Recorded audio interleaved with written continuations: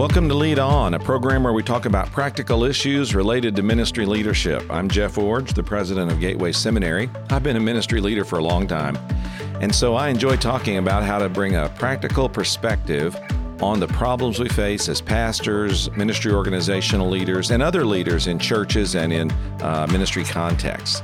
Now, this is not really a Bible preaching program. It's more of an application program where we talk about how the principles of Scripture and sound theology really inform our practice of ministry on a daily basis. Today, I'd like to talk about a common problem that leaders have to deal with, particularly in a social media-driven world. I'd like to talk about the problem of being too quick to comment, to post, or to make statements that scatter across social media and cause more difficulty for you as a leader than contribute to the successful accomplishment of your mission. I'd like to talk today about the discipline of being slow to speak. Now, I borrow that phrase from James 1:19 in the New Testament, which says, "My dear brothers and sisters, understand this. Everyone should be quick to listen, slow to speak, and slow to anger." Now, if everyone should be quick to listen, slow to speak, and slow to anger, then leaders should be models of this kind of behavior. Now, perhaps another time on the show we could talk about what it means to be quick to listen or slow to anger. But today I want to hone in on that one central phrase, slow to speak. Now, while James uses that phrase to describe how we should carefully measure our words, he's drawing and borrowing from ideas that are expressed really in multiple places throughout the book of Proverbs in the Bible. Let me give you some examples. In Proverbs 29:20, the Bible says, "Do you see someone who speaks too soon? There is more hope for a fool than for him." Proverbs 21:23, "The one who guards his mouth and tongue keeps himself out of trouble." Proverbs 12:18, "There is one who speaks rashly like a piercing sword, but the tongue of the wise brings healing." And then Proverbs 17:28, "Even a fool is considered wise when he keeps silent, discerning when he seals his lips." Proverbs 17:27, "The one who has knowledge restrains his words, and one who keeps a cool head is a person of understanding." And then finally, Proverbs 10:19, "When words are many, transgression is not lacking, but whoever restrains his lips is prudent." You can hear from all of these proverbs a common theme that being slow to speak is an asset for a ministry leader. Now, slow to speak doesn't mean that you never speak up. It doesn't mean that you're reticent about taking a stand when a stand is clearly demanded. It doesn't mean that you're not forceful in your use of language in appropriate venues and in appropriate ways. But it does mean that you have the discipline of measuring your words. That you are, as the proverb says, someone who restrains what they say, who avoids speaking rashly, who communicates even wisdom by your silence. You recognize that a person who says many words is leading themselves toward what the Proverbs call transgression, or what we might simply call sin. And so we see from all of these phrasings something of what the Bible means when it says we're to be slow to speak. Now, this program is about application. It's about practicality.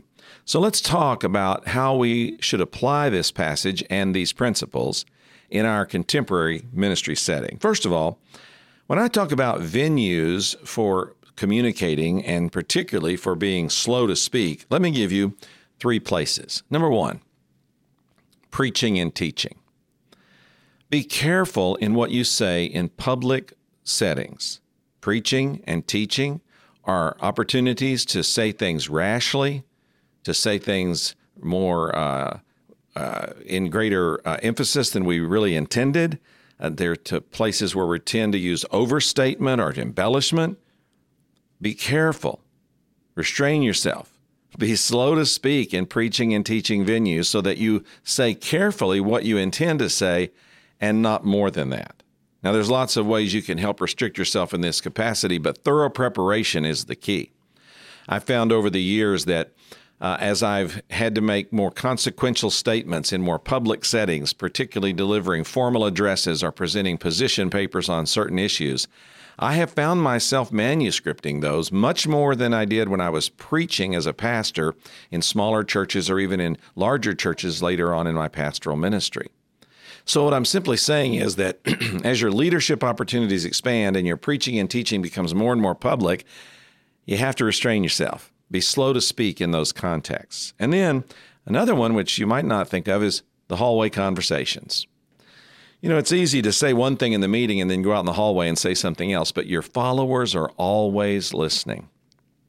And so what you say in the hallway, in the break room, over dinner, at lunch, what you say as an aside, riding in a vehicle with someone that you work with or someone that's a part of your church family, people pick up on those comments. And they see you sometimes even in those unguarded moments as saying what they perceive that you really feel or you really mean, where in reality you might just be venting in the moment.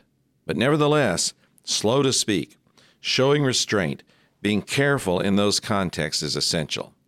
But the third area, and the one I really want to focus on today, is the use of social media.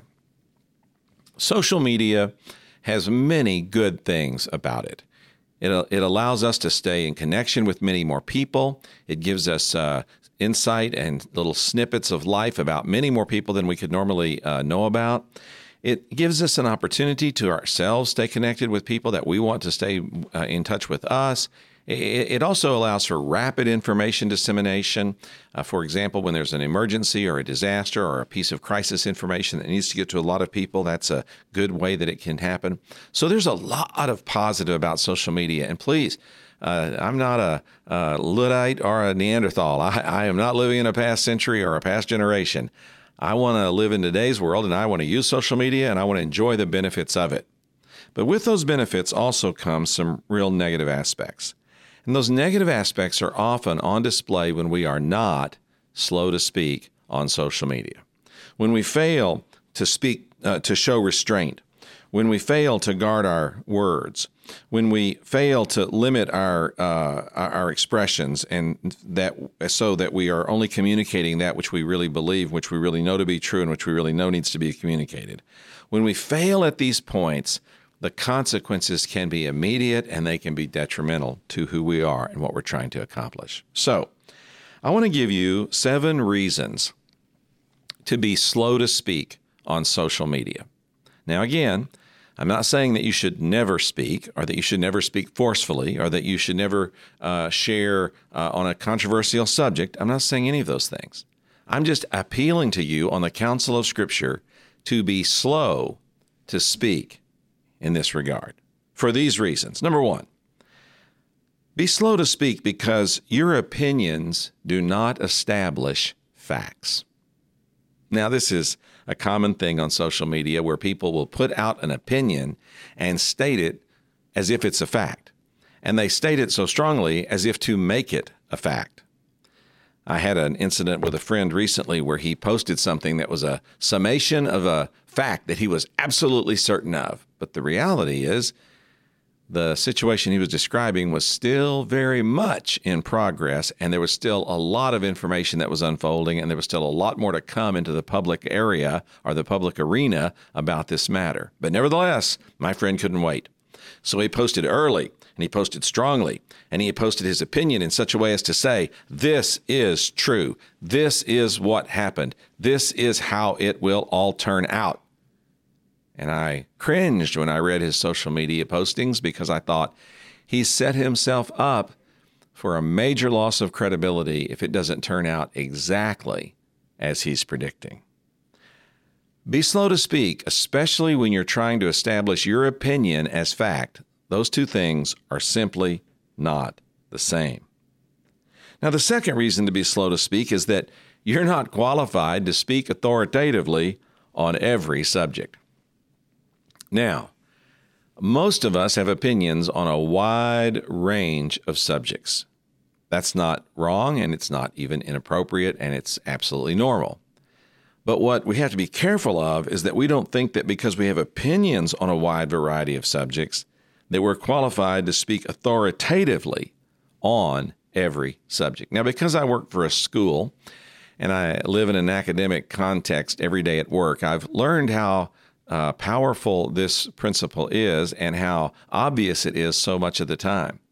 We'll have someone at our school lecture or speak on a particular subject, and I'm often astounded that they're raising issues and offering suggestions to solution to those problems that I've never even thought about. My field is not Old Testament. My field is not ethics.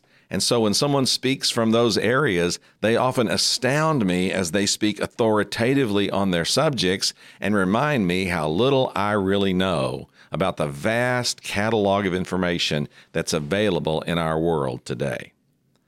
So be slow to speak, because you're not qualified to speak authoritatively on every subject. You are likely not an authority on the Supreme Court, on the National Football League, and on the best ice cream in your county.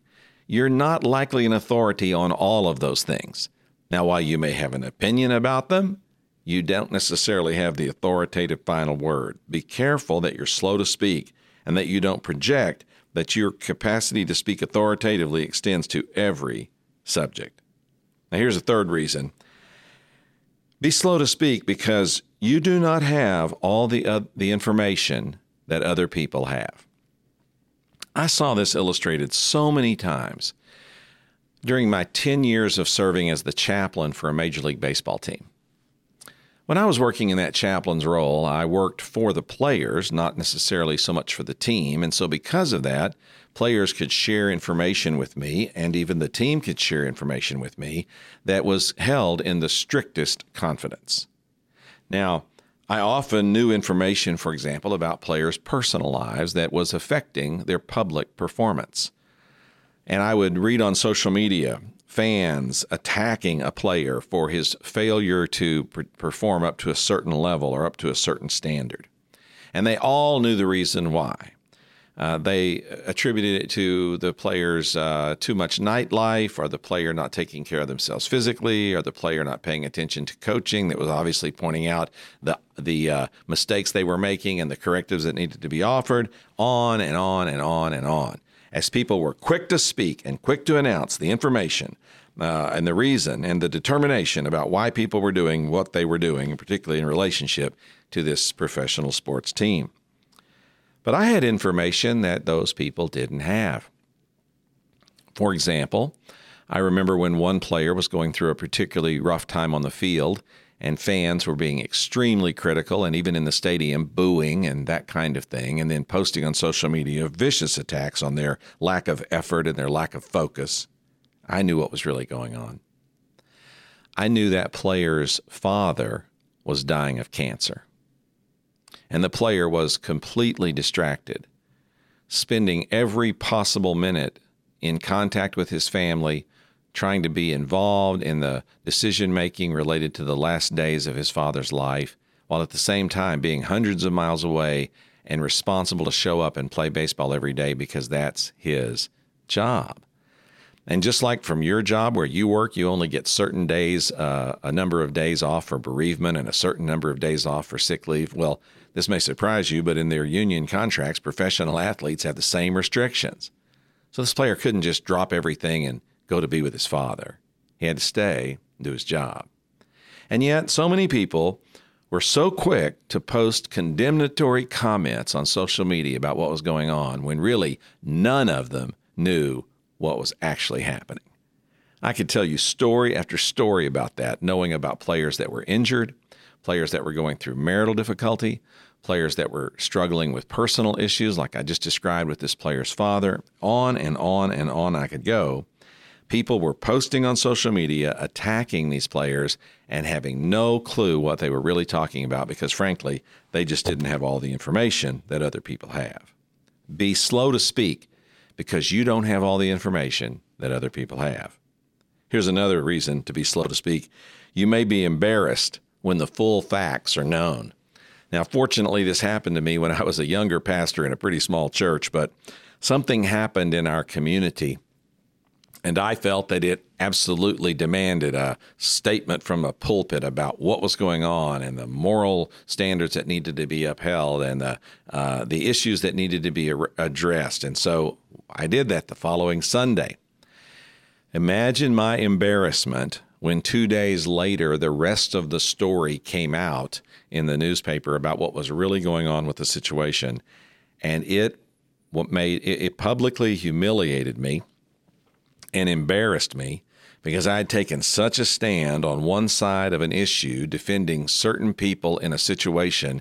And when the full facts were revealed, I was embarrassed because of what I had said. I was embarrassed for the stand I had taken.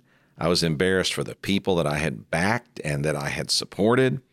I was embarrassed when the full facts were known. I learned from that experience to slow down a bit. When something's happening in public life, to let it play out a while, to make sure that we have the facts in hand. And then if I do make a comment, that I don't go beyond the facts that I know and don't go beyond expressing myself on those only. Well, here's another reason to be slow to speak. Number 5, be slow to speak because you may change your mind over time, and that may cause you to appear indecisive or compromising to your followers. Now, none of us want to be perceived as indecisive or compromising, and so we can't say one thing on a Monday and something else on a Wednesday and something else on a Friday, and then the following week flip around and say it all in opposite form. We can't do that. Our followers are counting on us to have clear thinking and accurate communication, and then to rest in and stay with that position as we move along. Now, obviously, there are times when you have to admit that you made a mistake and back up and go a new direction, and your followers will allow that. In fact, they'll even applaud it. But that should happen rarely for ministry leaders. Most of the time, we need to get it right. And we'll get it right more of the time if we'll slow down a little bit and not rush to be the very first person to say something about every single issue. When we do that, we're setting ourselves up to be accused of being indecisive or compromising when we later change our minds or later go in another direction. So here's what I've said so far. Slow down. Restrain yourself. Comment, yes, but do it a little more slowly. Do it more slowly because your opinions don't establish facts. You're not qualified to speak authoritatively on every subject. You don't have all the information other people have. You may be embarrassed when the full facts are known, and you may even have to change your mind in public and appear indecisive or compromising because you did that. But there's at least a couple more reasons to be slow to speak. And one of those is, if you're not careful, you may disclose information you did not intend to disclose. This happened to me recently. I was talking with someone about a particular problem in their ministry context, and they took me into their confidence and shared with me a number of issues about their pastor and the possibility that he might be leaving their church and going to another ministry organization. Now, this wasn't a scandalous type situation, but it was definitely a delicate one. The pastor was a crucial and vital leader, of course, in his present context, and the fact that he was going to step out of that and move on to another opportunity was going to put the church where he was leaving in a significant time of transition. And because of the situation with COVID and because of some other factors in their community, this was going to put the church in really a precarious place of trying to come to some crossroads type decisions about what their future was really going to be and what that meant for the long haul. Well, a few days after all of that conversation took place, I was in a different conversation with a ministry leader from that same area who happens to have some responsibility for supporting this church and for helping to resource it. And he asked me if I had heard anything lately about how this particular church was doing and if I had any input about any suggestions I could make to him as he was a coach and a guide and a counselor for this particular church and its pastor. Well, without really even thinking, I said, man, I'm glad you asked that question, and I do have some input for you. And I almost started talking. I almost started spilling the information that I had, and I almost disclosed a lot of confidential information that they had entrusted to me, believing that they could trust me to hold it tightly to work with them personally and to walk them through what they were experiencing without letting others in the larger community in the area know what was happening. And I came up to within just a nanosecond of starting to lay out everything I knew and encouraging this person to intervene and assist as he could. And then I realized that is not appropriate. I'm about to disclose information that I do not intend to disclose, that I'm not permitted to disclose. And so I stopped, took a giant step back, reminded myself to be slow to speak so that I will not disclose information that I did not intend to disclose or that I was not permitted to disclose in that situation.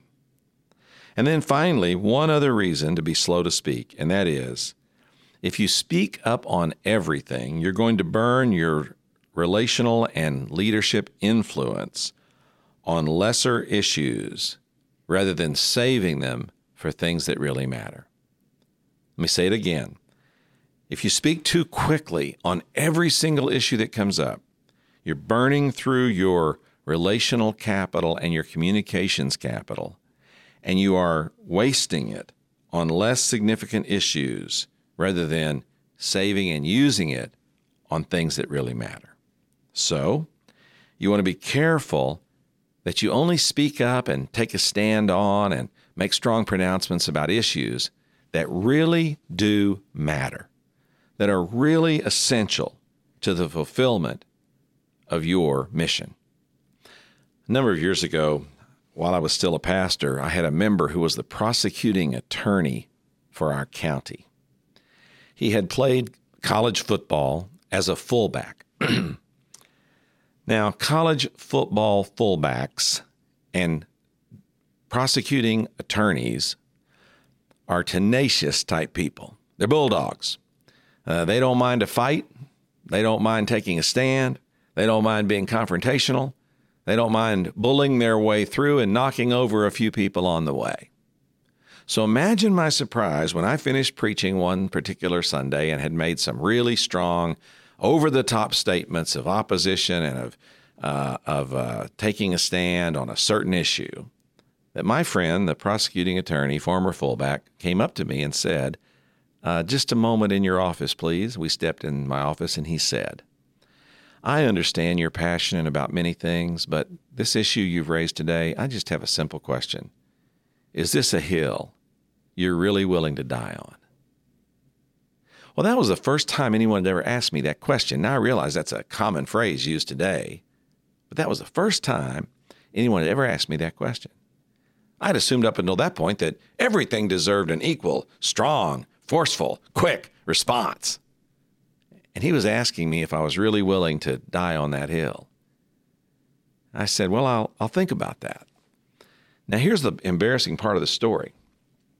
I can't even remember what the issue was that I had taken such a forceful stand on that day.